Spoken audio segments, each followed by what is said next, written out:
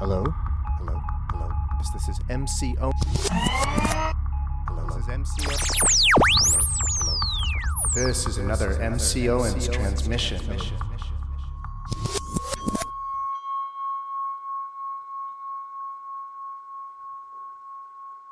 Welcome back, everybody. Sutra Study Sunday. We're back with a new sutra tonight. This sutra is called the Shurangama Sutra. Shurangama means indestructible, so this is the Indestructible Sutra. I'm going to give just a quick intro to this sutra, but then we're going to actually go get into it and kind of go back to the old school style of our sutra study of really going through a text kind of almost line by line, rather than doing these broad overviews. This is one of those great Mahayana sutras that was really, really popular in China for a long time, real popular in Tibetan Buddhism, Japanese Buddhism, Mongolian Buddhism, Korean Buddhism. Probably, this is, again, like a great Mahayana sutra, and like all great Mahayana sutras, we don't know where they came from. They just sort of appear in the world.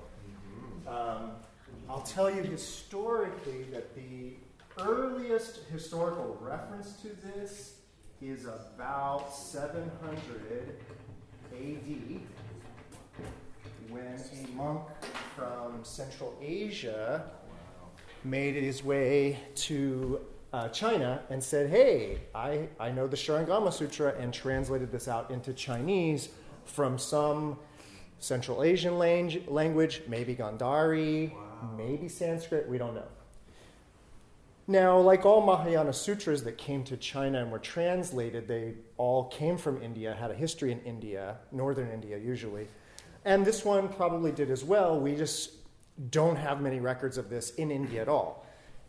In fact, 700 AD is actually pretty late to be translated into Chinese. Most of the major Chinese translations had occurred by 300 AD, 400 AD. By 500 AD, the project's kind of over. So this is a little late. Yeah, Jenny? Did you say that someone brought this from India? Where did this? Okay. Yep. So a monk shows up in China. Like this is how it all goes down historically. These monks show up in China. Maybe they're from Gandhara, which is today Afghanistan. That's like a major place. They might also be from Kashmir. They might be from Samarkand, somewhere in Central Asia. They show up to China.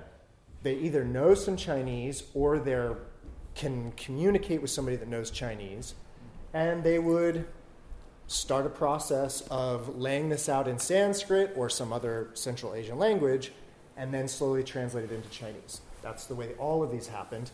I just want to point out that in the grand scheme of things, this is a little later than most, which is great news, because that means the ideas in here are very developed Buddhist ideas. They're very far along. So this is not going to be representative of an early Theravada Buddhism by any means. This is going to be a very late actual Yogacara type of Buddhism. Like many sutras that were translated into Chinese, we don't know what the original Sanskrit title was, but we can guess. Because a Chinese title like this, Da Fo, Ti Tou, Lang Yanjing, so that we know that Da is how they translated Maha, great or big. This is the character for Buddha, we know Buddha. These two characters actually stand for something called the Ushnisha. And the Ushnisha is the top knot protrudence that Buddhas have. It's called an Ushnisha, and it's one of the 32 marks of a Superman or of a enlightened being, basically. This is an old tradition in India that enlightened beings have 32 distinguishing lakshana, distinguishing characteristics that make them identifiable as enlightened people. Again, there's the 32 marks. The protrudence, this kind of bulge of the head, is one. Again, it's called an Ushnisha. The urna, the white tuft of hair between the eyebrows, the urna, that's another one. The swastika, the colored swastika on the chest that emits light, that's one.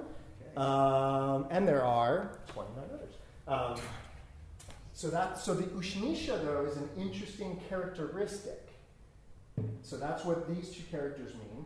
And then this means indestructible in Chinese, and Shurangama means indestructible. So what happens a lot in Buddhist studies is that we will do what's called a back translation, which is that we take what we know was Sanskrit and translate it into Chinese, and then we back translate it and say, oh, this was probably called the Mahabuddha Ushnisha Shurangama Sutra. Probably. But we don't know. We do know that it was called this in Chinese. And what's even crazier is that the actual title of it, in the full big long Chinese title, is that this is actually the sutra that's spoken from the Ushnisha of the Buddha. Okay. So there are a few sutras. It almost becomes a genre, actually, of sutras. A genre being this like little subsect of sutras that are spoken from the Buddha's Ushnisha. What does that mean? Yeah. We're going to explore that, because when I first hear that, I'm thinking like freestyle rap off the dome piece, right, kind of thing. Like maybe it's one thing you should know is that the top knot protrudence is definitely this symbol of great wisdom. And so to say that a sutra is going to be spoken from the Ushnisha, it could be poetically alluding to what a high level of wisdom it's going to be. And indeed, the sutras that are spoken from the Ushnisha tend to be pretty profound in that way. It's a hair or a hat? It is the head. It's an actual protrudence that actually this is another one is long earlobes, and there's this thing culturally, and it's not just Chinese, it's not just Buddhist, it's like kind of, you go to Africa, you go all over the place, and long earlobes is like a sign of wisdom, and then actual developing a bump on the head, like a protrudence, which they call an Ushnisha, is a sign of wisdom. Ancient aliens. Kind of. Sort of. I don't know. Crystal skulls. I don't know.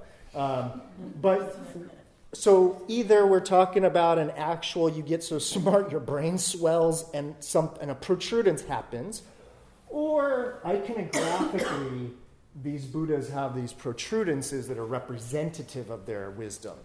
And then what happens in Thai Buddhism, you'll start to see the flaming Ushnisha, where the Ushnisha, the protrudence, is actually a flame, and that's definitely a sign of this kind of wisdom, the light of wisdom emanating from the crown of the Buddha. So that's that. Yep. So is this actual bone, or is it like a horn? No, bone. It would be like an actual swelling of the fontanelle, sort of. Or, yeah. All right. Questions, ideas? That's all we got. We got this indestructible sutra, but this whole sutra, and I do plan on sort of going through the whole thing. The first chapter is amazing, so we're really going to go slowly through that. Other chapters, I will maybe just skim through them. But you should know also that this sutra, it is centered around two things.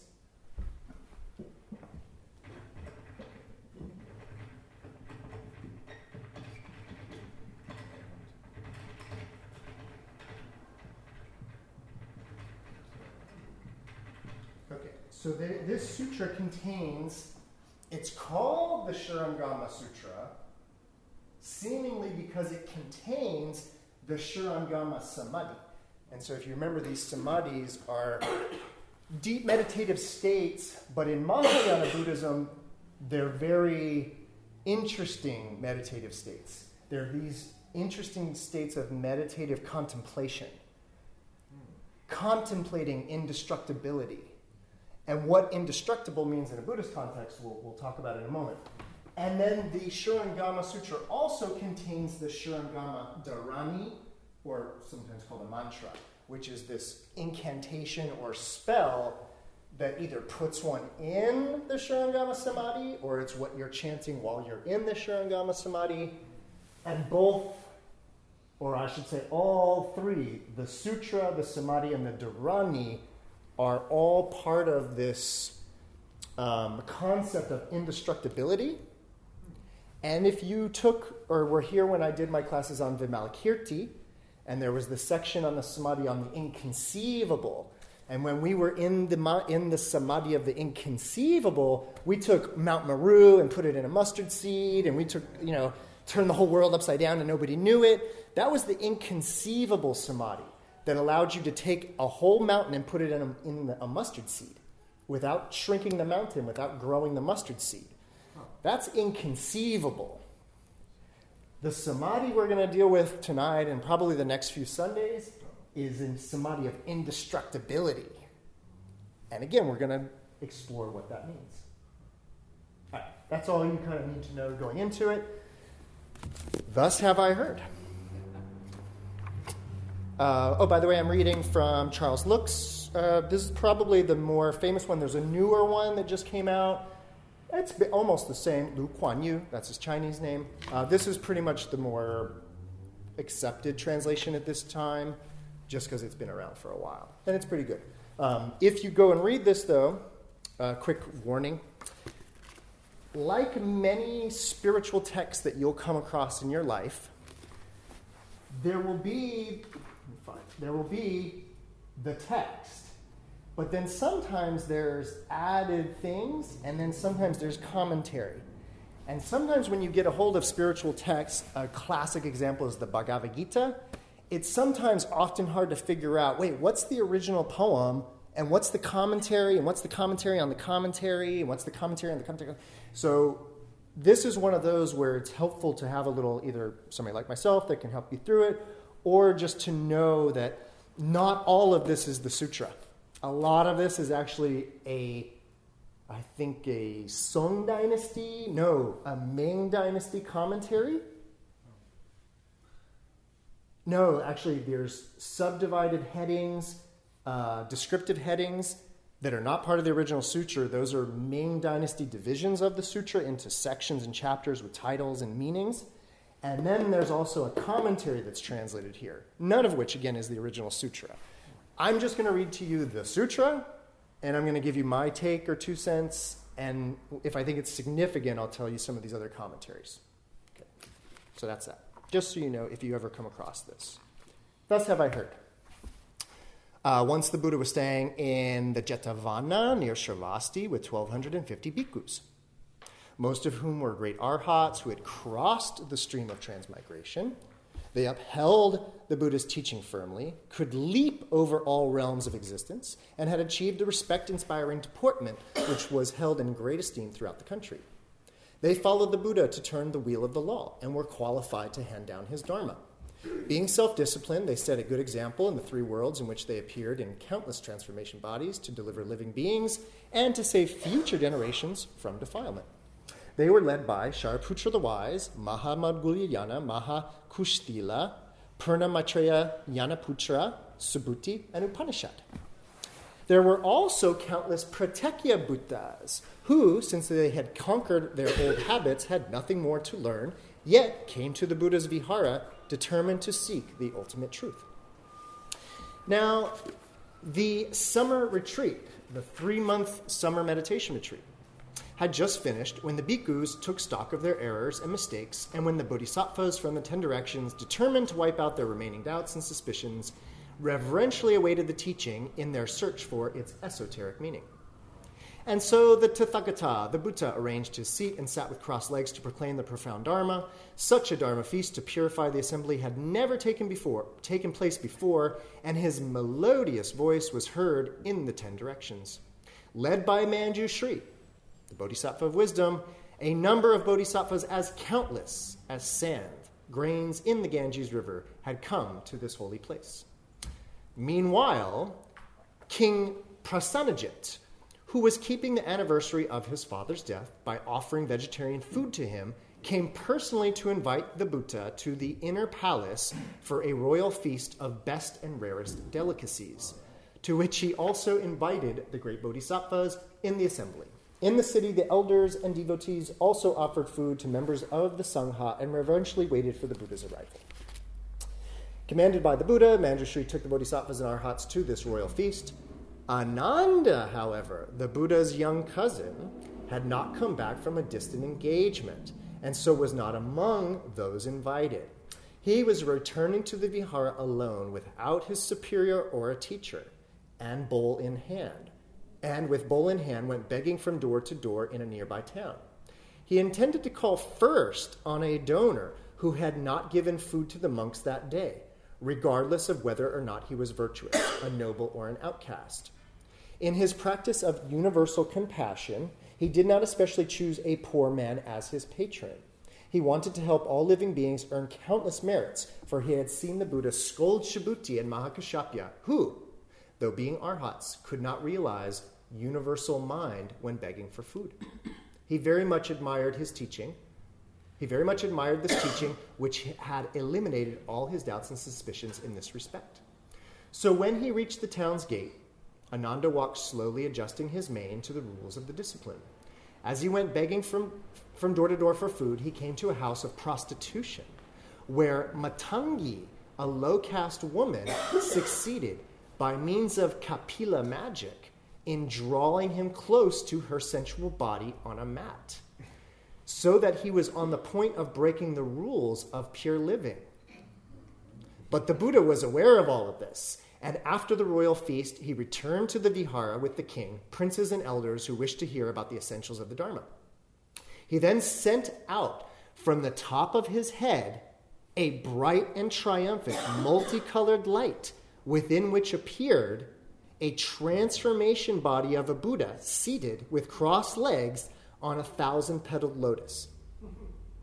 The Buddha then repeated the transcendental mantra and ordered Manjushri to use it to overcome the magic and to bring Ananda with Matangi to the vihara.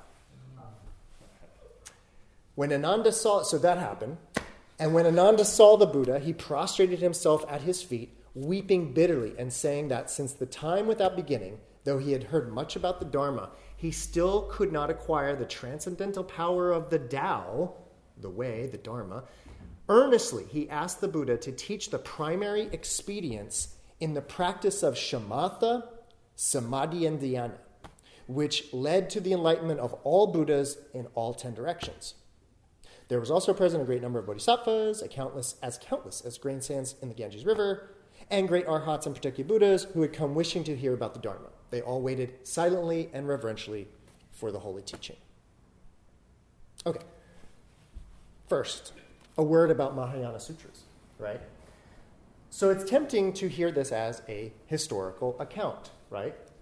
The one time the Buddha was in Shravasti and Ananda didn't show up because he was with a prostitute, right? That's the story. But, this is the one, if I've come here to teach anything, it's that these Mahayana Sutras they're not Theravada Sutras. Again, they're not historical documents. What's happening here is a few things. Ananda is the youngest of the Buddha's disciples. And if you've been with me or studied sutras, Ananda is always the dullest tool in the shed, right? Or something like that. He's always the one that's the slowest. There's the story of the first council after the Buddha's death, and Ananda wasn't invited, and he had to pop through the keyhole. So there's always these stories of Ananda being like, not up to speed, and then the Buddha having to school him. In that sense, Ananda represents the old teachings, the old ways. And in this story, what's funny is this little thing about him getting sidetracked by a prostitute, and then the Buddha had to come with his magic light, had to come and transport him to the Dharma feast. It's all kind of poetic. They're not talking about Ananda going to a prostitute. They're talking about, how can I just put this? The reason why Ananda was the last to the assembly because he was with a prostitute is because the sexual desire, according to the Buddha, not just Buddhism, but according to the Buddha, the sexual desire is the hardest one. It's the last, hardest, final one to overcome. So that's why Ananda isn't there yet, and he's still with his sensual desire. That's the story's talking about. it's all allegory in that sense, with the different arhats or the different, whether it's Subhuti or Shariputra, they all represent different things. And so then when you read a sutra and it's like, oh, Ananda, he wasn't there yet. It's not that the historical figure Ananda didn't make it. It's that way of thinking isn't there yet, type of a thing. So it's fun. It's really funny when you know that this is all allegory in that sense, right? Okay, now we begin the lesson. The Buddha said to Ananda, "You and I are close relatives. Tell me what you saw in the assembly when you made up your mind to give up all worldly feelings of affection and love to follow me," meaning to follow the Dharma. Ananda replied, "I saw the 32 excellent characteristics and the shining crystal-like form of the Buddha's body. I thought that all this could not be the result of desire and lust, for desire creates foul and fetid impurities like pus and blood, which mingle and cannot produce the wondrous brightness of his golden-hued body, in admiration of which I shaved my head to follow him." The Buddha said, "Ananda, and all of you should know that living beings, since the time without beginning, have been subject continuously to birth and death, because they do not know the permanent true mind, whose substance is, by nature, pure and bright." By the way, it's capital T, capital M, true mind. And in many ways, that's what this sutra is about, is the true mind. Right? Once again, just to reiterate, living beings, since time without beginning, have been subject continuously to birth and death because they do not know the permanent true mind whose substance is, by nature, pure and bright. They have relied on false thinking, which is not capital R reality, so that the wheel of samsara turns. Now, if you wish to study the unsurpassed supreme Bodhi enlightenment, to realize this bright, true nature, you should answer my questions straightforwardly. All Buddhas in the 10 directions trod the same path to escape from birth and death because of their straightforward minds, with the same straightforwardness of mind and speech from start to finish without a trace of crookedness. Ananda, when you developed that mind because of the Buddha's excellent 32 characteristics, tell me, what saw and loved them? Ananda replied, "World Honored One, my love came from my use of my mind, my eye seeing and my mind admiring them. So that is what set on relinquishing birth and death." The Buddha continued, "As you just said, your love was caused by your mind and eyes. But if you do not know where your mind and eyes really are, you will never be able to destroy delusion. For instance, when the country is invaded by bandits, the king, before sending his soldiers to destroy them, should first know where they are. That which causes you to transmigrate without interruption comes from defects in your mind and eyes. Now tell me, where are your mind and eyes?" Ananda replied, "World Honored One, all living beings born in the world through the 10 types of birth hold that this knowing mind is in the body. As I look at the lotus blue eyes of the Buddha, I see that they are on his face. Hence my understanding that my eyes are on my face, whereas my knowing mind is in my body." So Ananda's first answer to where his mind is in the body.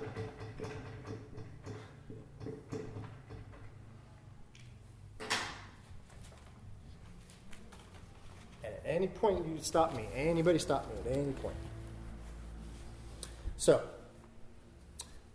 Hence my understanding that my eyes are on my face, whereas my knowing mind is in my body. The Buddha asked, now, as you sit here in this hall, where do you see the mission district? Where do you see Jetavana Park? Ananda replied, World Honored One, this great hall is in Jetavana Park, which is therefore outside the hall. The Buddha asked, what do you see first in this hall? Ananda replied, World Honored One, in this hall I see first the Tathagata, the Buddha, then the assembly, and only when looking outside do I see the park. The Buddha asked, when you see the park, what causes you to do so? Ananda replied, it is because the doors and windows are open that I, though sitting in this hall, see the park outside. The Buddha then extended his golden-hued arm and touched Ananda's head with his hand, saying, there is a samadhi called the all-embracing supreme Shurangama, a gateway through which all Buddhas in the 10 directions attained the wondrous, majestic path. Ananda, listen attentively. Ananda prostrated himself at the Buddha's feet and knelt to receive the holy instruction. The Buddha said, if you are right that while sitting in this hall you see the park outside through the open doors and windows, it would be possible for someone sitting here to see only things outside without seeing the Buddha within. Ananda replied, one cannot see the grove and stream outside without seeing the Buddha here. The Buddha said, Ananda, it's the same with you. If your mind is not deluded, it will be clear about all this. However, if your knowing mind was really in your body, you should first be clear about everything inside it. You should therefore see everything in your body before seeing things outside it. Even if you cannot see your heart, liver, spleen, and stomach, at least you should be clear about your growing nails and hair, about that which moves along your nerves and the pulsing of your veins. Why are you not clear about all this? If you do not see things within, how can you see those outside? Therefore, your contention that your knowing mind is in your body is groundless.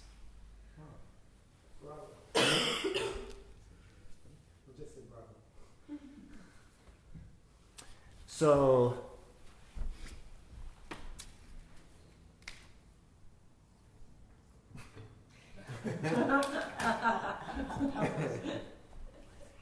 Ananda bowed and said, after hearing the Buddha's Dharma voice, I now understand that my mind is really outside my body.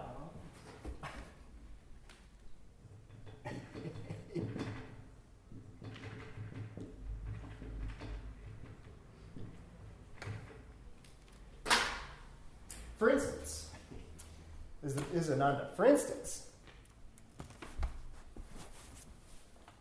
where is he at? Where? For instance, a lamp should light up everything in a room before the courtyard outside through the open door. If I do not see what is in my body, but see things outside it, this is like a lamp placed outside a room which cannot light that which is in it, only that which is outside it. Ananda's smiling. He's like, yay. This being so clear that there can be no doubt, am I still wrong about what the Buddha means? The Buddha said, all the bhikkhus followed me to Shravasti to beg for food and have now returned to the Jetavana Park. I have taken my meal, but as one bhikkhu is still eating, is the whole community well fed? Ananda replied, no, World Honored One. Though they are arhats, they have not the same body or lifespan. Then how can one, by eating, cause all others to satisfy their hunger? The Buddha said, if your knowing mind is outside your body, the two are separate. Thus, when your mind knows something, your body should not feel it. And when your body feels something, your mind should not be aware of it. Now, as I show you my hand, when your eyes see it, does your mind discern it? Ananda replied, yes, World Honored One, my mind discerns it. The Buddha said, if so, how can your mind be outside your body? Therefore, your contention that your knowing and discerning mind is outside your body is groundless. Yeah? This one's probably like, well, yeah, kind of obviously.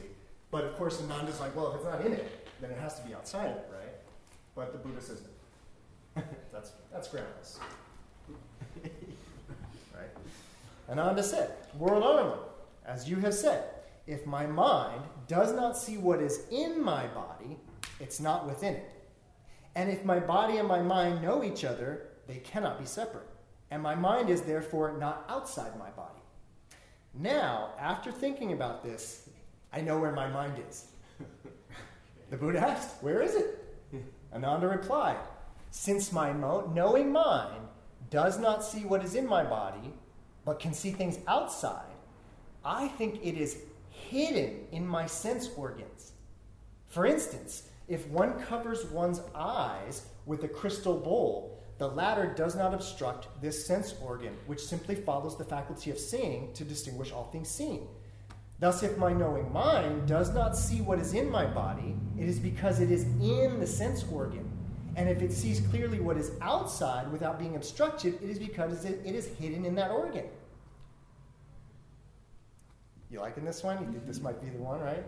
The Buddha asked, as you just said, the mind is hidden in the same way that the eyes are covered by the crystal bowl. Now, when one so covers them and sees the mountains and rivers, does one also see the crystal bowl? Ananda replied, yes, world owner, one does see the bowl. The Buddha said, if your mind is like the crystal bowl, when you see the mountain and river, why do you not see your own eyes? If you do, they should be outside and should not follow your faculty of seeing.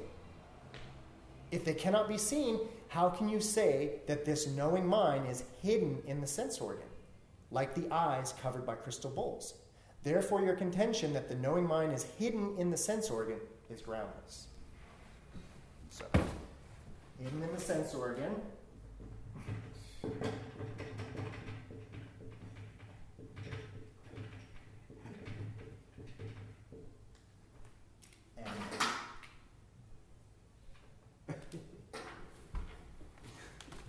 All right. Ananda asked, world honor one, I now think of my bowels concealed in my body and of the apertures at the surface. Therefore, where there is concealment, there is darkness, and where there are openings, there is light. As I am now before the Buddha, I open my eyes and see clearly that this is called outward seeing. And when I close them, I see only darkness, and this is called inward seeing. What does the Buddha think of this? He's like, what? The Buddha said, when you close your eyes and see darkness, is this darkness opposite to your eyes or not? If it is in front of them. Then how can this be inward seeing? Even if there really is such inward seeing, when you sit in a dark room without the light of the sun, moon, or a lamp, this darkness should also be in your bowels. If it is not opposite your eyes, how can there be any seeing? Now let us forget your so-called outward seeing and assume that there is this inward seeing. Then when you close your eyes and see only darkness, which you call seeing what is in your body, why, when you open them and see clearly, do you not see your own face? If you do not, there is no such inward seeing. Now, assuming that you can see your face, your knowing mind and organ of sight should be in the air. And then, how can there be inward seeing? If they were in the air, they should not belong to your body, and the Buddha who now sees your face should be your body as well. Thus, when your eyes see something, your body should have no feeling. If you insist that both body and mind have separate feelings, there should be two separate perceptions, and then your body should one day become two Buddhas.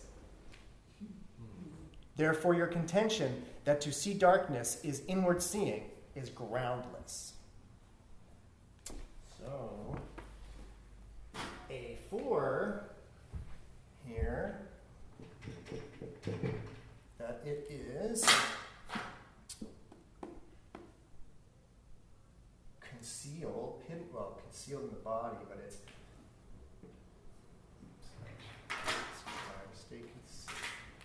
it's both out and inside, right? Like an aperture.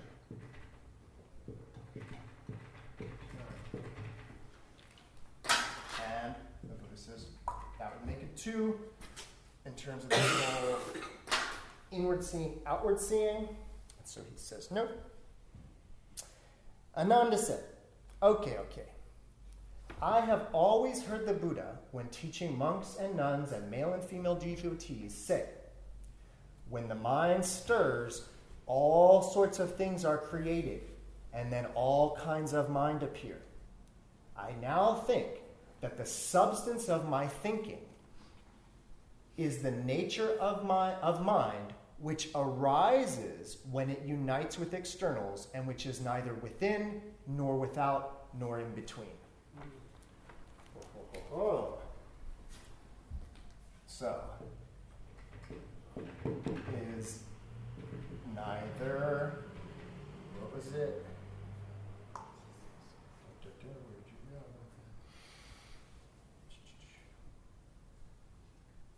Oh, there it is. Neither within, without, or in between. So this is, upon first blush here, this sounds like the Buddha Dharma. This sounds like what the old school idea of Buddha mind, that it's dependently originated, arises. And so let's see. The Buddha said, you have just said that because phenomena are created, all kinds of mind appear when uniting with them. So this mind has no substance and cannot unite with anything. If that which has no substance can unite with externals, this is union of the 19th realm of sense with the 7th sense datum. This is sheer nonsense. So let me clarify that real quick before. So,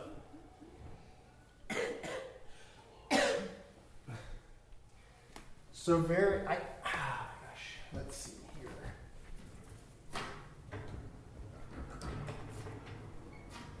So there is this concept of the 18 dhatus, or realms.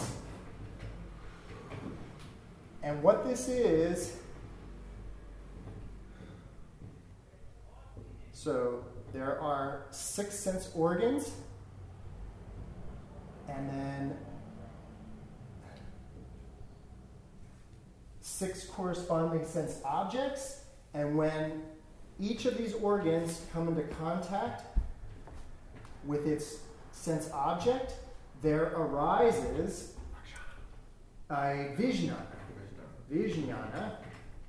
which is a consciousness, an eye consciousness, an ear consciousness, like an ear awareness, an eye awareness, a nose awareness, a tongue awareness, a body awareness, and then kind of a brain awareness, a 6th vijnana that's kind of a brain awareness. And so these six organs with these corresponding 6 objects, which produce these 6 corresponding vijnana, this makes 18 aspects of reality. You've got 6 types of stuff, 6 sensory organs, and so when the 6 types of things come into contact with the 6 sensory organs, there emerges 6 types of consciousness. And so what the Buddha was getting on Ananda about, he was like, okay, so you're saying that there's this mind that arises from contact with these organs, and he's saying, so is that like a 19th sense? Which one is that? What is the substance of this mind that arises? Because I've already told you where all these consciousnesses come from. So what's this mind, Ananda, that you're talking about? Does it have a substance? Right? Ananda, you've just said that because phenomena are created, all kinds of mind appear when uniting with them. So this mind that you're talking about has no substance and cannot unite with anything? If that which has no substance can unite with externals. So this has substance, rupa, form, and when rupa meets rupa of certain types, it produces certain types of consciousness. And now he's saying, so there's this non-substantive mind you're talking about, Ananda. What's it come into contact with? Where does it fit into my dharma realms here? Is what he's saying, right? If that which has no substance can unite with externals, this is a union of the 19th realm of sense with a 7th sense datum. So it's a 19th realm with a 7th sense datum. It's like, what are you talking about?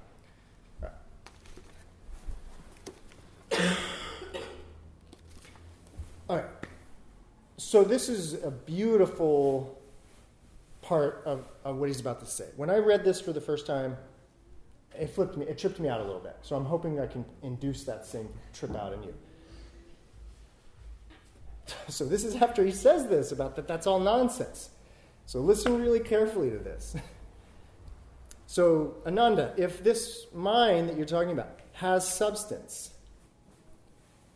when your hand grasps your body, does your mind feeling this touch come from within or without? So when you go like this, you are both the object and perceiver simultaneously.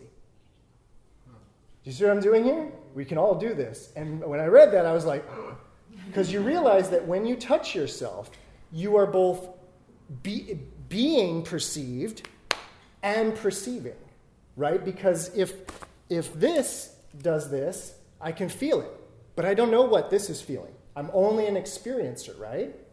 But when I do this, I'm experiencing it, but I'm also an experiencer that's like feeling stuff. So I am feeling and being felt, right? What did Jimmy say? Have you ever been experienced? Right? Not necessarily stoned, but beautiful. No, but that idea, have you ever been experienced? Right? Not experiencing, but being experienced. That's a trip. I'm telling you, meditate on that. Am I the object? Am I the object of sense, or am I the sensor of it? You're both, right? It's a trip. If you really think about that you are being both perceived and perceiving yourself, right? So if the mind has substance, when your mind grasps your body, when your hand grasps your body, does your mind feeling this touch come from within or without? Does it come from my leg or my hand? Right? It's like, I don't.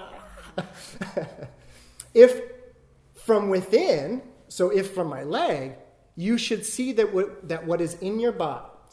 If from within, you should see what is in your body. And if from without, you should see your own face. Right? Because if I'm experiencing it from my leg, I should be able to see my own face with my leg or something, right? But if I'm seeing it from this hand from within, I should be able to see what's in my body. And the Buddha already said it, I can't see what's in my body, right? Ananda said, so if from within, you should see what is in your body. And if it's coming from without, you should be able to see your own face. Ananda said, it is the eyes that see and the mind that knows, not the eyes. To say that it sees is wrong. The Buddha said, if the eyes can see, when you are in a room, do you see the outside of the door? Right? So do you see the outside of the door? Those who are dead and still have eyes should see things. If they still see, how can they be dead? This is a weird line, by the way, that I'm not fully sure of how it's functioning in this. Ananda, if your knowing mind, this one you're talking about, if your knowing mind has substance, is that substance single or manyfold?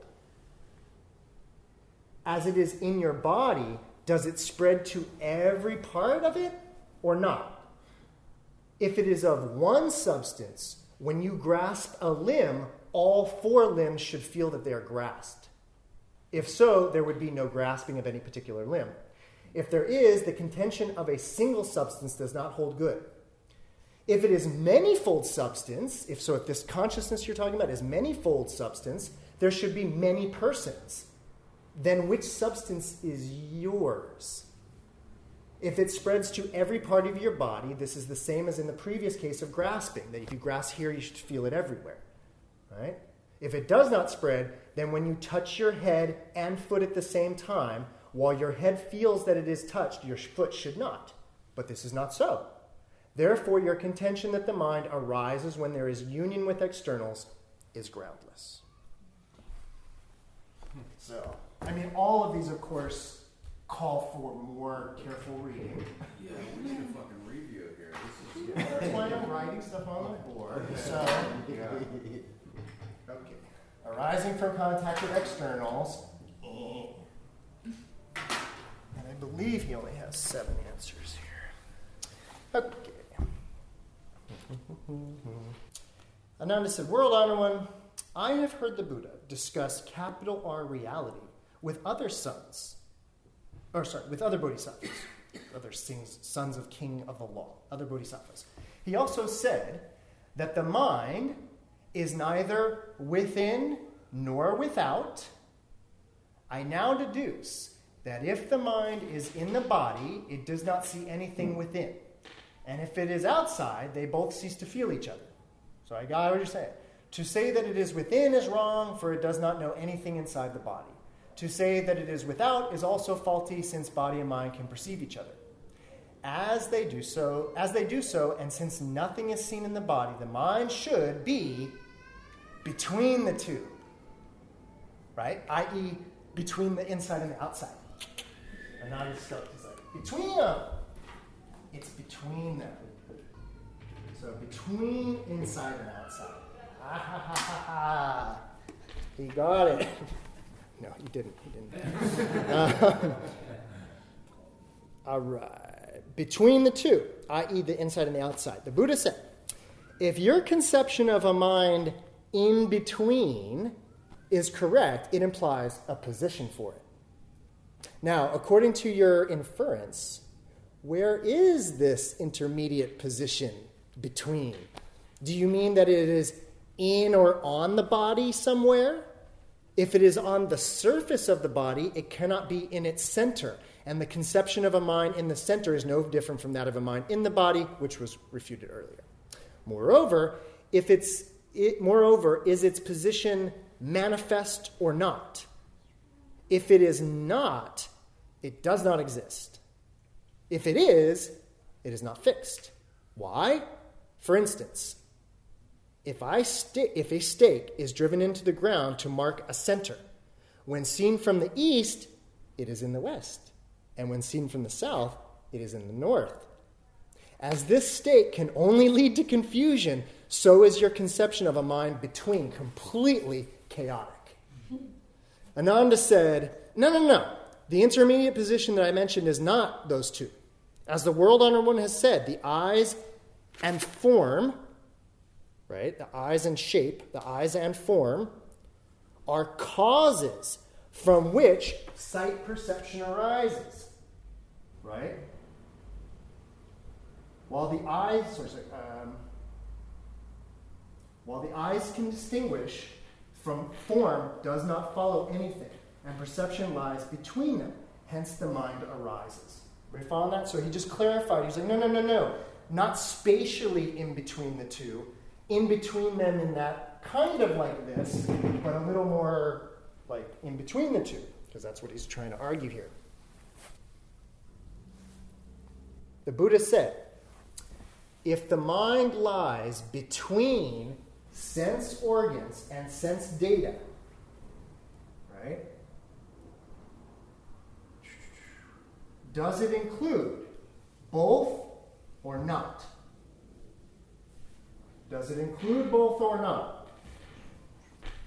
If it does, its substance of this mind you're talking about and what is outside of it will be all mixed up together. And since the mind perceives while its objects do not, two opposites will be set up. Then how can there be this intermediate position? So that's if this mind you're talking about includes both of those, so then you're telling me that my mind is the light too? That doesn't make any sense. Right? That's what the Buddha's saying. You're saying is it both the I and the light? Does it include both? If it does, then you're saying that your mind is the light. And he's like, yeah, be careful about that one, right? So if the mind lies between, if it does, its substance and what is outside will all be mixed up together. And since the mind perceives, while its objects don't perceive, two opposites would be set up. Then how can there be this intermediate position? Now, if this mind you're talking about is not inclusive of the organ and the object, that is, if it is independent of the sense organs and sense data, being neither the knower nor the known, it has no substance. Then what is this intermediate? Therefore, your contention that it is in between is groundless. Are you following all this? I mean, again, I know this is like heavy. You should just sort of be thinking about all of this, not in terms of necessarily like the right or the wrongness, but just the exploration of all of these things.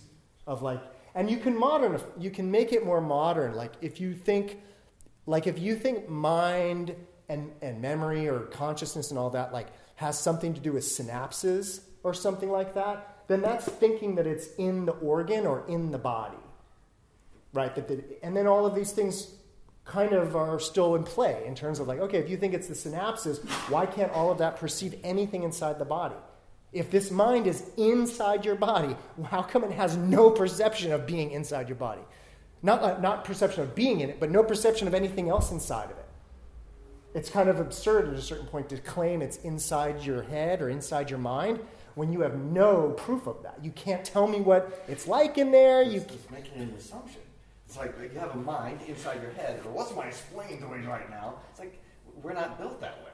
So it's leading to a conclusion by making that assumption. It's like, well, my toenail has a certain amount of ennui, but my spleen is really pissed off.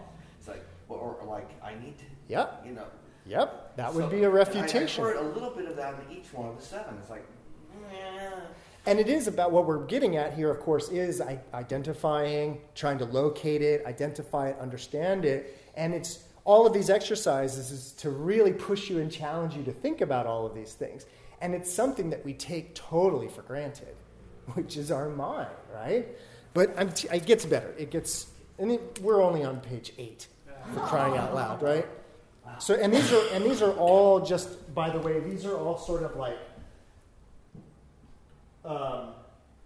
contemporary with the sutra, contemporary ideas of the mind. They're being refuted here. Okay.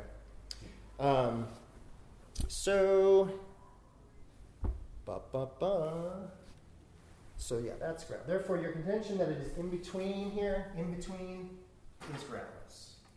So that one's happening.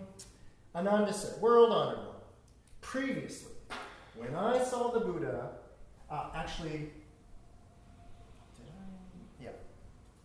this is actually, well, anyways. These are counted different. Usually he only has 7 answers, but I count 8. So this is either the 7th or the 8th answer here. Ananda said, World Honored One, previously, when I saw the Buddha with his 4 chief disciples, Madhuyayana, Subhuti, Maitreya Yanaputra, and Shariputra, when I saw him turn the wheel of the law, he always said that the nature of the knowing and discriminating mind is neither within, nor without, nor between the two, exists nowhere and clings to nothing. Hence, it is called mind. Is that which does not cling to things called mind? So, this 8th answer, that which does not cling. How about that? So remember that thing you're always saying, right? Clings to nothing, hence it's called mind. Is that which does not cling to things, is that called mind?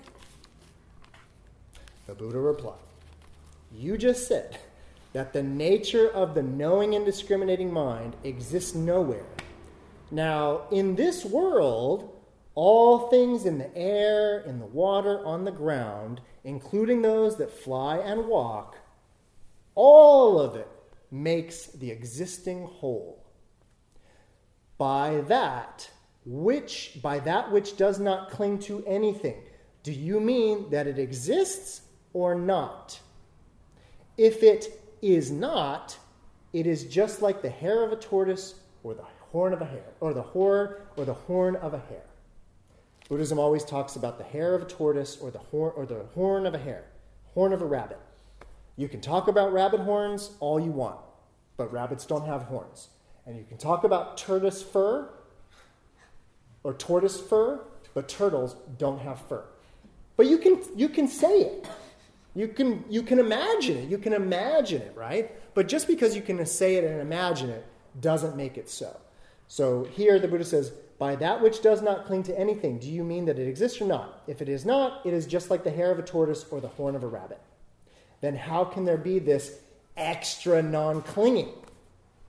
If it is, it cannot be said to not exist.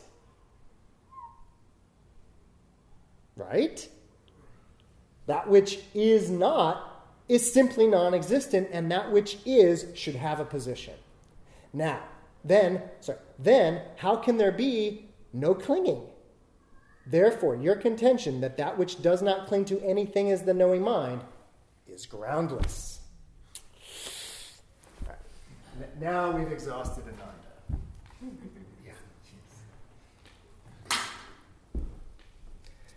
Thereupon, Ananda rose from his seat, uncovered his right shoulder, knelt upon his right knee, reverentially joined his palms of his hands together, and said to the Buddha, I am the Tathagata's youngest cousin, and because of his great affection, I have been allowed to be his disciple. But I have presumed on his great compassion. And so, although I have heard much of his preaching, I have failed to avoid the worldly, and I have been unable to overcome the magic which has turned me round, causing me to visit a house of prostitution. All this is because I failed to reach the realm of capital R reality. May the world-honored one be compassionate enough to teach us the path of shamatha for the benefit of those lacking faith and holding perverted views. After saying this, he prostrated himself with his knees, elbows, and head on the ground, and he stood up in reverent silence with the whole assembly keenly waiting for the Buddha's teaching. By the Buddha's transcendental powers, all sorts of rays of light, as brilliant as hundreds and thousands of suns, shone from his forehead, illuminating all the Buddha lands in the eastern direction, which shook with 6 kinds of quakes. Thus a number of worlds, uncountable as the dust, appeared simultaneously, and by the same power of the Buddha, united into a single world system wherein each of the great bodhisattvas, while staying in his own realm, brought his palms together to listen to the Dharma in this realm. Yikes. That was also like Shurangama, like the light emanating. The Buddha said, since time without beginning, all living beings have given rise to all sorts of inversion because of the karmic seeds of ignorance, which is like the akasha shrub, which has 3 parts. This is why seekers of the truth fail to realize supreme unsurpassable enlightenment, but achieve only the states of voice-hearing Shravakas or self-enlightened Pratyekya-bhuttas, heretics, devas, and demons, solely because they do not know the 2 basic inversions, thereby practicing wrongly like those who cannot get food by cooking sand in spite of the passing of kalpas as countless as the dust. What are these 2 basic inversions of which I speak? Ananda. The first is the basic root of birth and death, caused since the time without beginning by the wrong use of a clinging mind which people mistake for their own nature. And the second is their attachment to causal conditions which screen the basically bright essence of consciousness which is the fundamentally pure and clean substance of nirvanic enlightenment. Thus they ignore this basic brightness and so transmigrate through illusory realms of existence without realizing the futility of their wrong practice. So that's the initial statement of the fundamental teaching of this sutra, is that there are these two actual minds at play.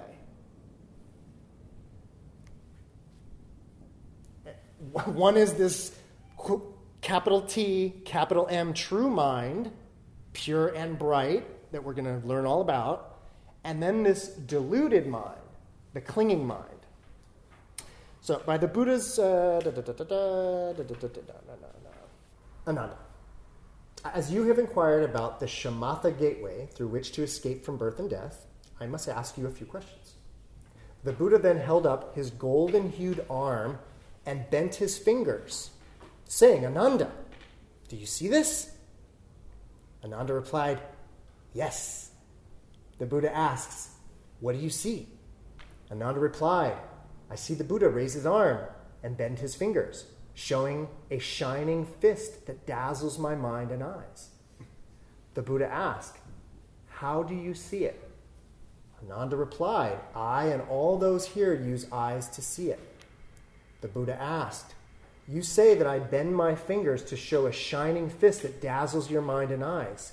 Now tell me, as you see my fist, what is that mind which perceives its brightness? Ananda replied, as the Tathagata asks about the mind, and since I am using my own mind to search for it exhaustively, I conclude that that which searches is my mind. The Buddha said, hey Ananda, that's not your mind. He says that.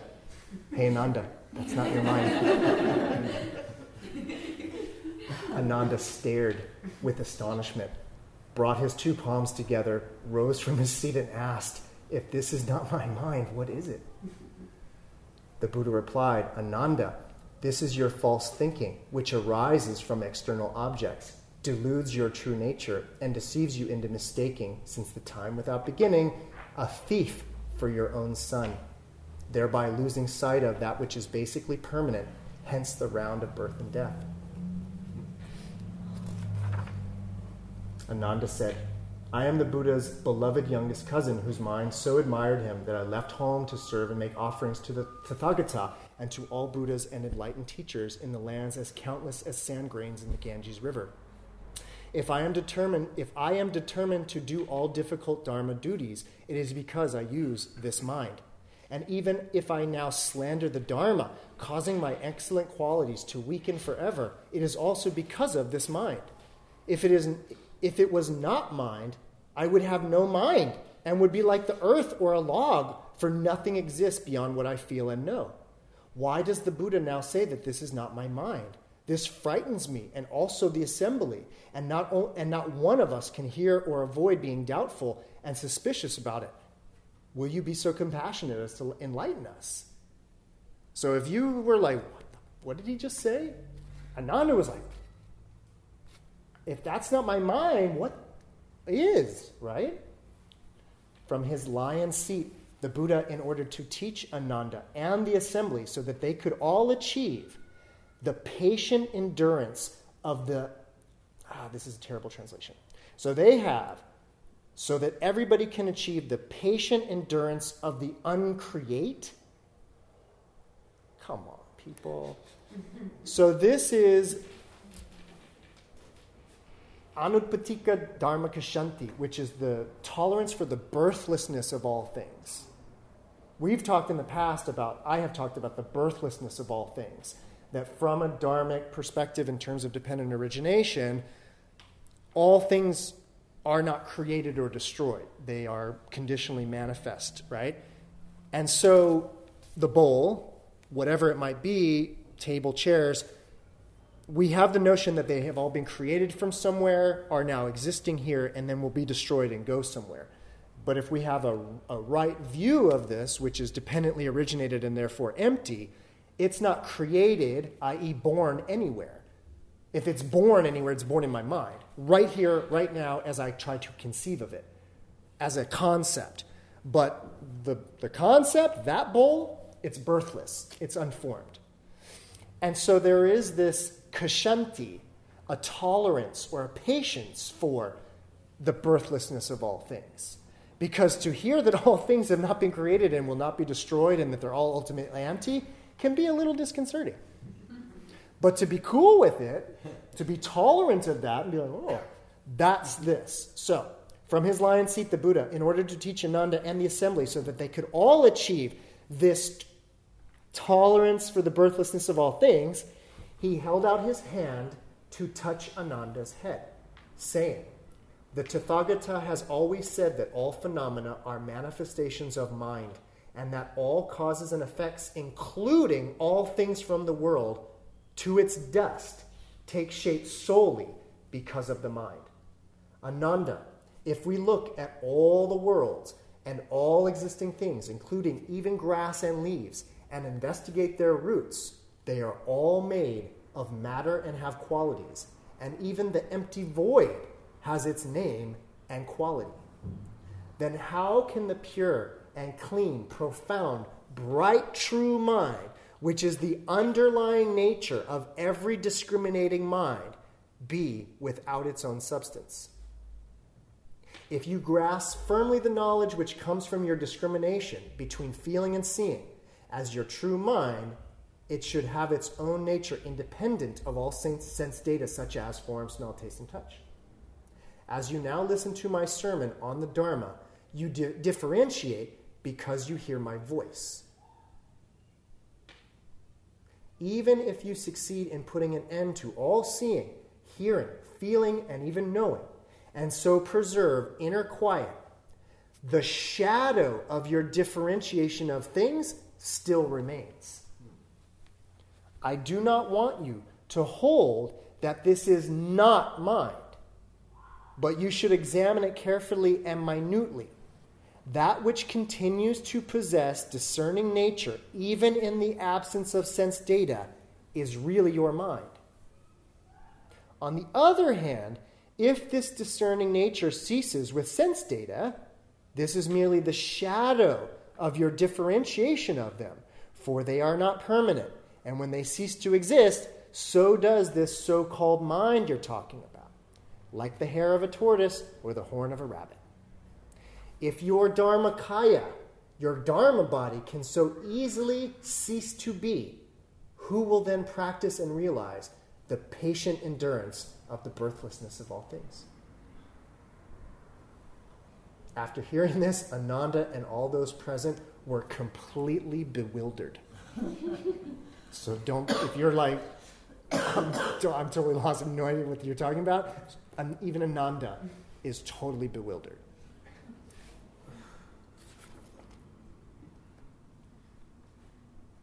Are you any questions about all this yet? I mean, again, this is a major unpack. This whole sutra is about this idea of the mind. Where is the mind? What is the mind? This is the premier, mind-only school sutra in terms of all it's dealing with is this idea of let's find the mind.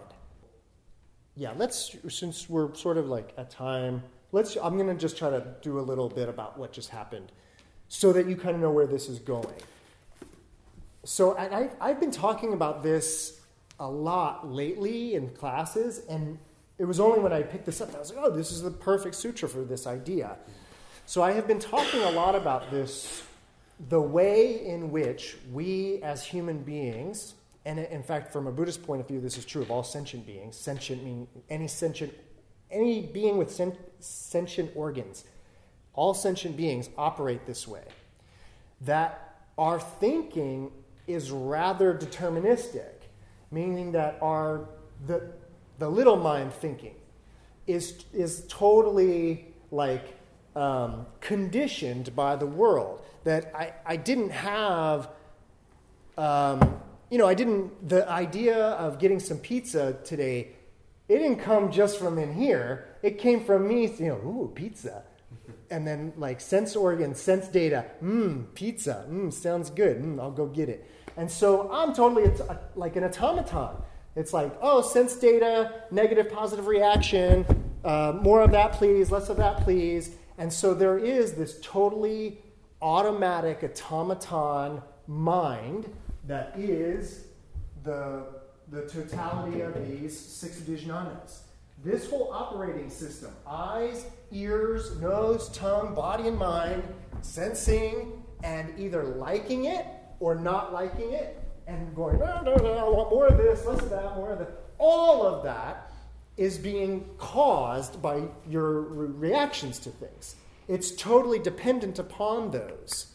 And insofar as it's being tricked into Mara's IKEA here, and like, oh, look at all the stuff, and oh, yeah. Like, as much as you're doing that, right, that's all that deluded, determined mind.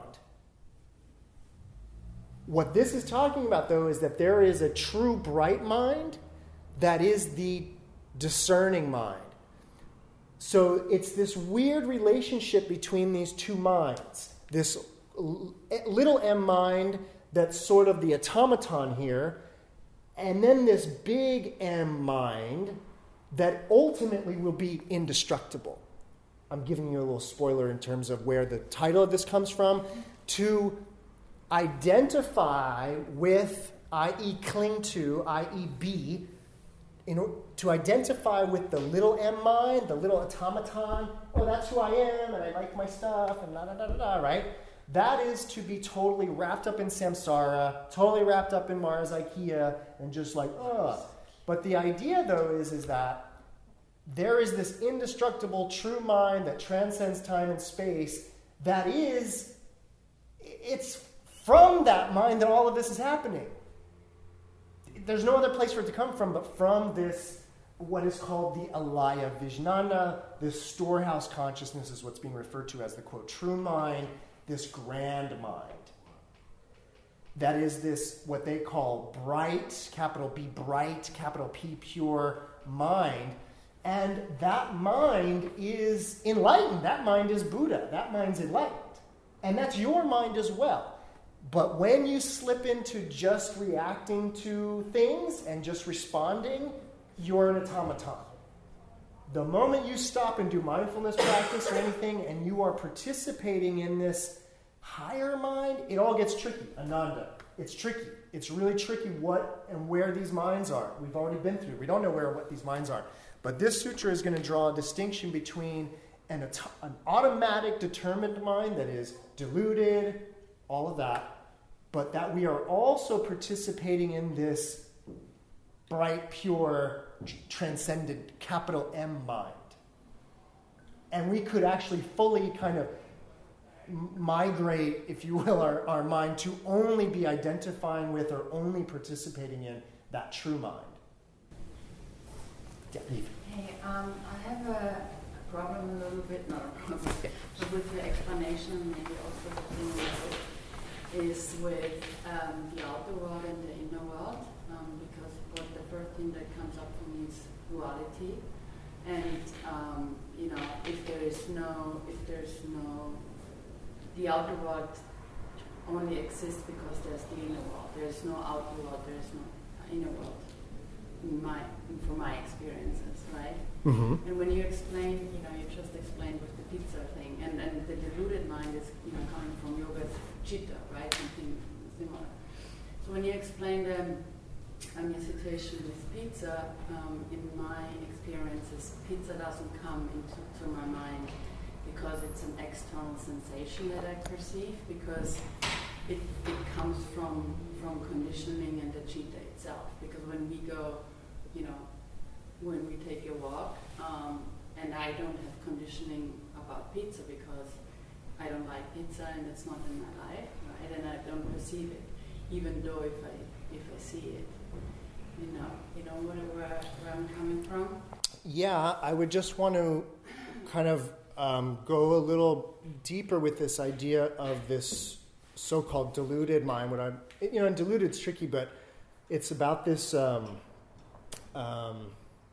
I use this example of pizza, but it doesn't really matter, because the idea is that you're walking down the street and you're receiving all kinds of stimuli, All kinds of things are coming at you. And, the Buddhist idea is that the operating system of the sentient being is one of positive, negative, and neutral reactions that then manifest in perceptions of objects that have given me negative and positive or neutral things, which then manifest into mind states based on positive and negative reactions. So that idea of I'm walking down the street and I'm like, oh, that's pretty, oh, that's ugly, oh, that, all of that, which then might make me turn the corner and be like, oh, I see someone coming at me, I don't want to see them, I'm going to make a left. And the idea that I have made the decision to make a left, no. All this stuff made me do that. And the stuff that, one more thing, the stuff that made me do it is also my samskaras, my past feelings about who's coming down the street. All of that is conditioning me as well. And all of that is a ton of judgment, a ton of prejudice, a ton of everything. Prejudice and judgment about what will make me happy, what's not making me happy, all of that. And the idea that there's this lower mind that is just responding to the world. It's just totally like, all right, what's next? Oh, yeah, oh. And you're just waiting to respond to the world.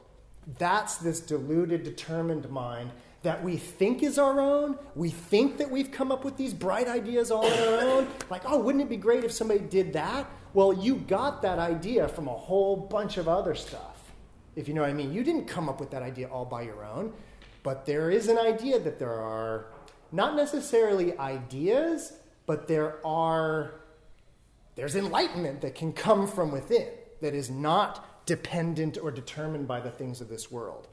There's an aspect of our mind that is not determined by this world. It's not even playing in this world. And this sutra is about us trying to see, where is that mind? Where is that mind? And where is the deluded, totally automatic mind? And the point is there's a relationship between the two. And that's why there was this moment where the Buddha was like, I don't want you to think that that's not your mind. Like, you can't let go of all of these vijnanas as your mind. Because it's actually through all of this that we gain access to this truer mind. There's no other way but through this. But it's about samyak drishti. It's about right view. It's about understanding, oh, no. I didn't actually want that. I was sort of tricked by my senses and tricked by advertising and tricked by good, fonts. Right? I get tricked into going to restaurants a lot based on their font, right? Now, is that because I really want what's in there, or have I been just conditioned to think, oh, they'll have good food because they got a nice font? It's deluded. It's totally stupid, and that's that mind. Then there's this mind that is thinking, that's like curious, that knows suffering, knows something's wrong here, is like something's... That mind that wants out, that mind that doesn't want to suffer, that mind is closer to the true, pure mind. And again, it's this weird relationship where they are kind of the same mind, but not. Like the Buddha's always, no. And there's also, if I need to say this tonight, as we go through this sutra and others have the Buddha saying, I didn't tell you about this, the bright, true mind, because I knew you'd cling to it as a self, like you always do. He says that, I'm paraphrasing, but he says, I didn't tell you about this before because I knew you'd cling to it as a self, because it's what we want to do. And the Buddha's like, so I'll tell you about this now, but you have to understand that alaya vijnana, it's the collective consciousness. You don't get to participate in that. What you get to do is let go of this delusion of a self, and thereby participate in the alaya vijnana. But it's this collective grand unconsciousness. It's not a true self. It's not your true self that you will then be like, I have discovered my true self. From what I understand it's a total disillusion of the self, a total dropping away of the self that, again, is thereby your ticket in. What you're talking about, is this similar to the Tibetan concept of appearance of mind versus essence of mind? Yeah, in a way, yeah. There's a lot of ways that this idea plays out. This idea, though, that there's the mind that's totally an automaton, just reacting to the world, and then there's this like other state of mind, that's classic Buddhism. Classic. That's really at the heart of Buddhism, is recognizing that so much of our thinking is conditioned, and the conditioned, the samskaric, the conditioned mind, that's samsara. That's what that is, the conditioned mind. Nirvana is the unconditioned mind. Nirvana is the liberated mind. Nirvana is the Buddha mind. Nirvana is that mind. And that's where we are all sitting simultaneously in samsara and nirvana in that way. Whereas that the degree to which we're clinging to the self, stuff, and ideas puts us in the deluded state of samsara. The degree to which I am not clinging to myself, stuff, and ideas ooches me towards the nirvanic state of mind. It's a spectrum. Yeah. Explain why do you think he explained the Buddha's nature, so to speak, and often they talk about pristine, right? Pristine? Mm-hmm, mm-hmm. Why they, in this book, they talk about, or the characteristic of this, mind is pride. Bright. Yeah, in your understanding, what comes to my mind is then really like, because normally what, in a lot of sutras, they don't describe what is, right? They describe what not is, in order for us to have keep an investigating of mind, and that our mind is not getting stuck in desire and attachment and stuff, right? With pride, I have the problem a little bit with, because then darkness or the opposite comes to my mind. Sure. Right? So can you explain a little bit what pride means in that context? Mm-hmm. So, and it's really to the point with the mind only, the Yogacara Buddhism. So the idea is what a Yogacara teacher would say is, so we have the notion that those 3, 4, whatever lights, 5, 6, those lights are the source of illumination that allow me to see the objects on this table, right? When I'm outside, the sun is the source of illumination that allows me to see the cars and everything there, right? And if it's nighttime, maybe it's the moonlight, street lights, whatever it is, right? Mm-hmm. The Yogacara teacher says to the student, now think of a dream you had, and in that dream, you saw things, or you were walking down the street and saw things. What's the source of illumination there? What is illuminating the objects of your dream that allows you to see them? The dream light bulbs? The dream sun? The dream moon? What's the source of illumination in a dream?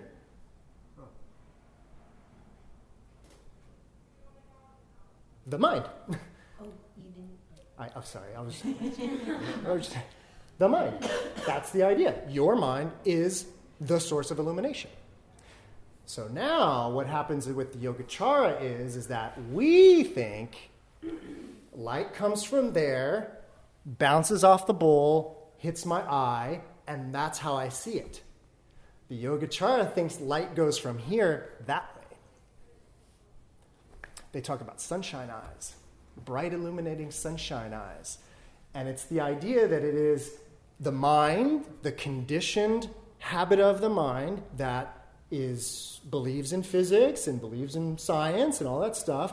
That mind thinks the light goes this way.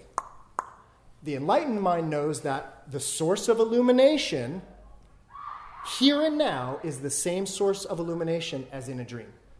The source of illumination right here, right now, is your mind.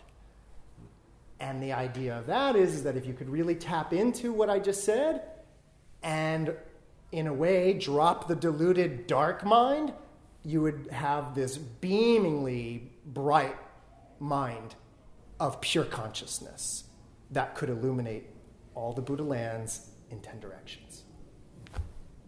That's in Buddhism, the adjective or the metaphor or whatever of bright mind is that they are talking about the mind as the source of illumination.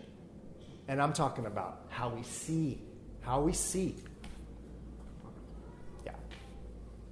It gets crazy, of course, because this mind-only stuff is ultimately saying what I just said, that even the light is... It's a mistake to think that it's the light that's causing me to see all of this. And it's enlightened to understand that it's the mind itself, actually, that is causing the illumination of all of this. That's the idea of it. Like I said, it's a whole sutra on this idea, and we've only really scratched the surface in terms of probing what we think where and what the mind might be, right? So this whole first bit with Ananda is just this little game of like, all right, let's feel this out. You think your mind's in between your ears and behind your eyes? You think it's in the skin? Where is it? Come on, show it. Talk to me. And the idea of any kind of Buddhism is that all these things, we take it all for granted. And the minute we are encouraged to put it under the microscope and start peeling back the layers, it's like, oh my God, I don't know where my mind is. It's so obvious because it's like Ananda said, it's what I'm using to think about this, but... Yeah. One last No, comment please. to that. Maybe it's a little bit later in the book. What I'm wondering at one point, maybe you will refer to it, if Buddha then at one point says, because he says no. He could also say yes. In a way, like, the form is emptiness is form. It comes to my mind, right? Yep. So. Yeah.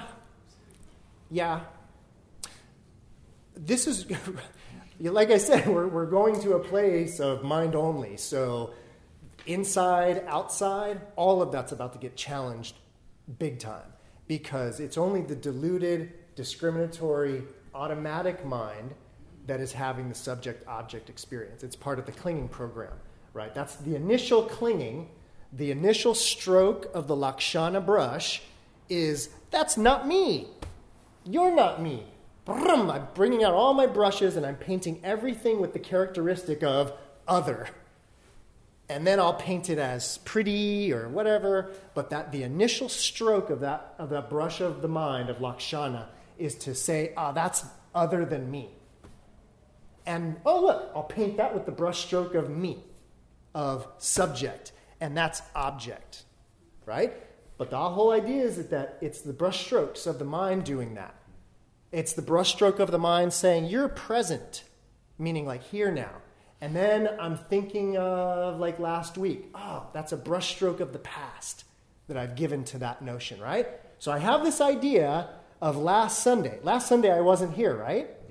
Remember that? So that idea has the brushstroke of having occurred already, of having happened, and it's in the past. Now, remember next week? That's my favorite joke, right? Remember next week? Remember next week when I am here? We'll paint that one with the brushstroke of in the future. Now tell me, that one about when I wasn't here and that one about when I will be here or was here or am here, are those any different?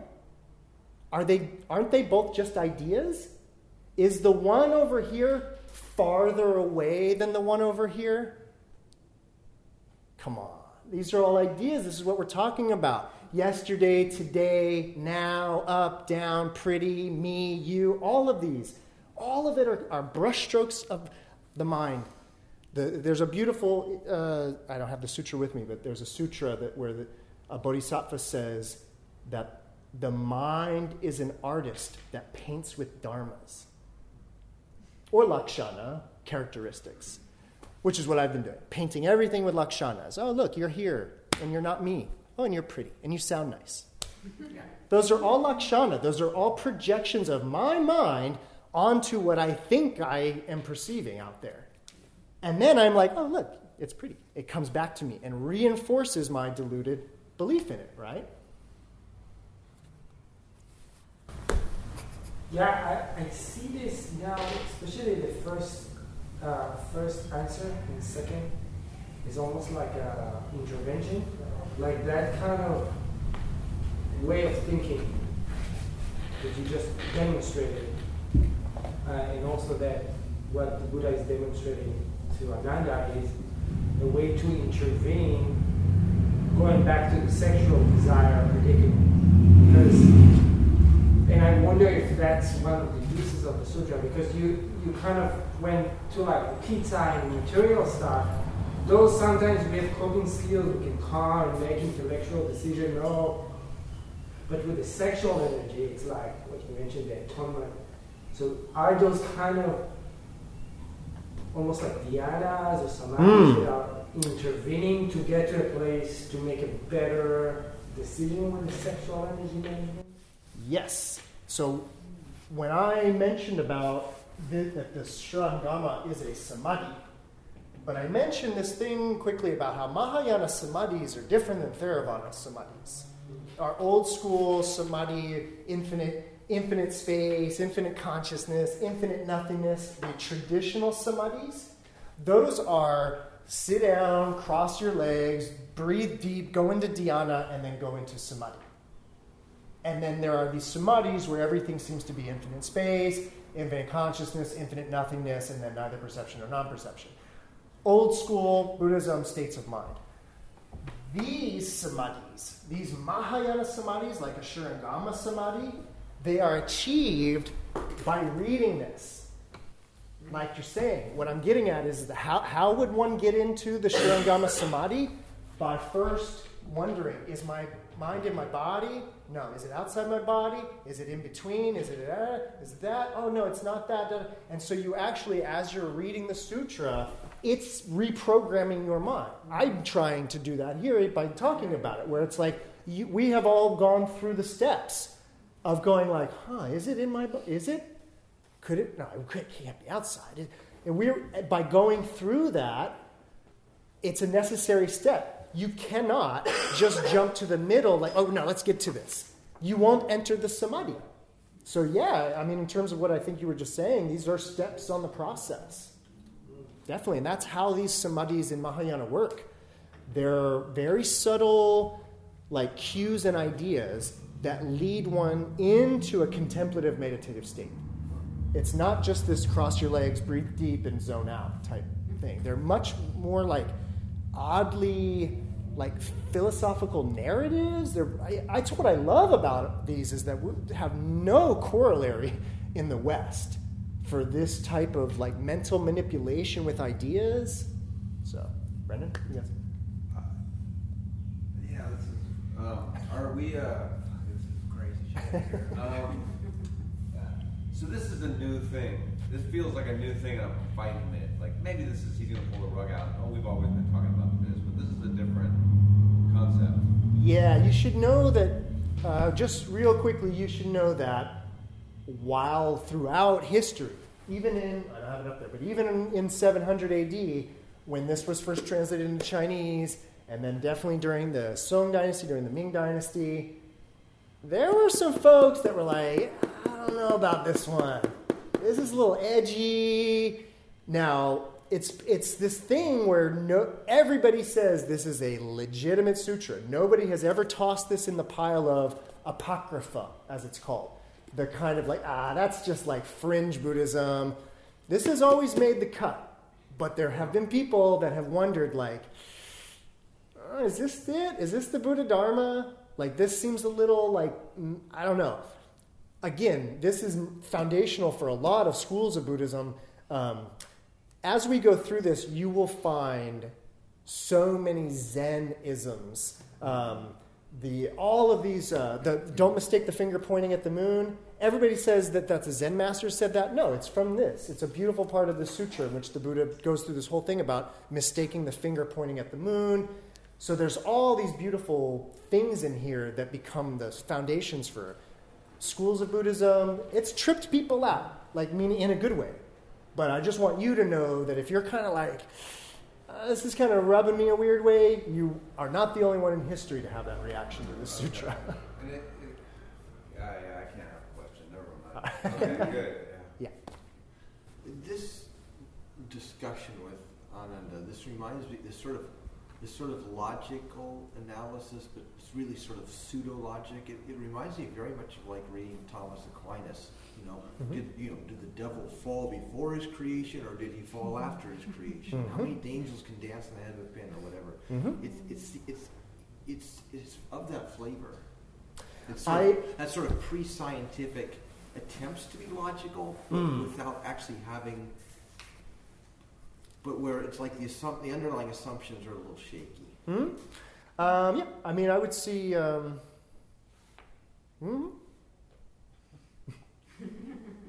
The only difference that I see it, though, is that it's so existential in the sense of it's not so speculative necessarily about the world. It's about this like very personal experience of the world and asking you, how do you experience this world? Like, what's really experiencing it? And again, Buddhism's always taking these things that we take so for granted, like the self. Duh, Michael has a name. Like, and then again, as soon as you actually are challenged in some way of like, oh yeah, well, what's Michael? What is it really? Which version of you? And all of these things, it's kind of like, oh, it's not as clear cut as I thought. So that's the point of it, is not necessarily to create a logical argument that's watertight, irrefutable, nobody can touch this. It's actually an exercise of deconstructing the self to arrive at certain places where you're like, oh yeah, I've never really thought about that, and this is the limit of my knowledge on that. I can't see inside me, type of a thing. So, yep.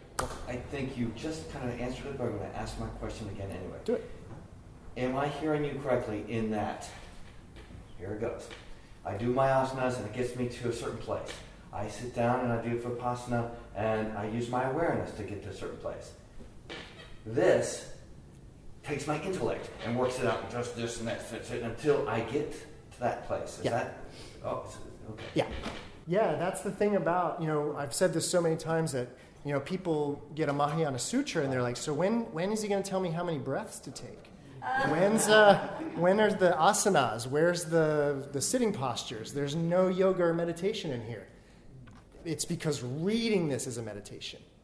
Actually reading this and being like, oh, there's Ananda again, and like going through it. And again, not skipping to the juicy stuff, but going all the way through the process actually reprograms the mind. Yeah, Nora. Hi. Yeah, you talked about like the Vijnana, and that actually you can't forget about them. Right. You have to go through them. Yep. So it's about de-entangling the little mind and the big mind, correct?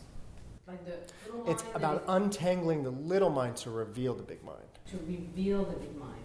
So for me, when I hear that, it feels like, okay, they're just talking about meditation. I don't see how this text is leading to any other practice than meditation. Versus, for example, Pure Land Buddhism, that would be like devotional practice, like reading the text. Oh, yeah. Obvious that you would do devotional practice. Yep. This feels like you just need to meditate. Certainly, and again, this is like a basis for Zen Buddhism, which is all about meditation, and the idea is certainly like you would read this and have these ideas and sit with them, do meditation on them. But I do just want to emphasize, though, that there is this idea in Buddhism that the act of reading it is a meditation that's transformative. Or the act of hearing about it. Even, again, me walking you through it step by step is just as good as reading it in that sense. But it is actually going through the ideas in this order.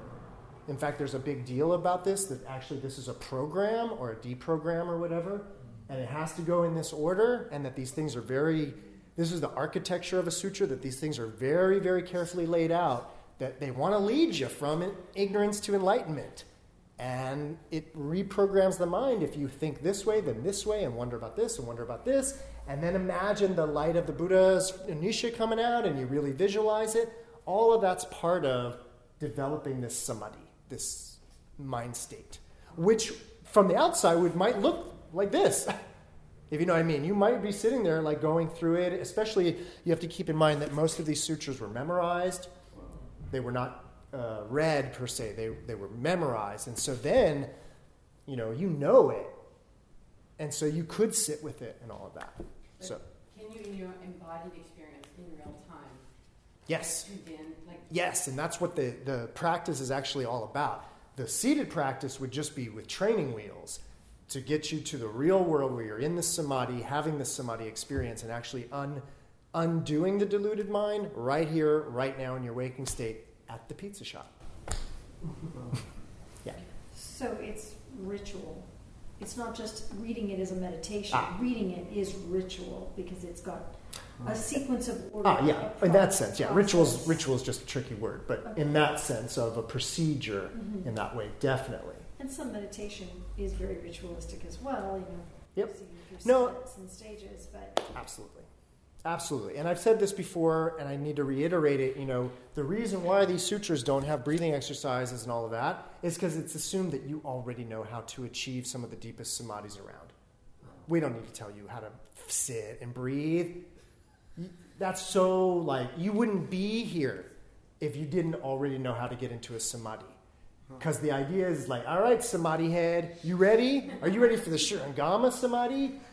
But again, the assumption is you already know about samadhis. You already know how to get there. And it's infinite space, infinite consciousness, been there, done that. What else you got? Well, how about true bright Buddha mind? Oh, okay, I'll try that samadhi. Well, then it also reminds me in monasteries there is actually the practice, besides meditation, a practice of discussing these topics. The right? Dharma There talks. is, right? Yeah, big part of it. And again, it can be a substitute for reading it in that way that if, most sutra recitations and sutra study, they go line by line, start with the title, word by word, line by line, and by the time you're done with the seminar, you have read it all, even though you never actually read a word. You just heard the whole thing. So. All right. Thank you. That's so fun. I know it was a little heavy. But a little bit.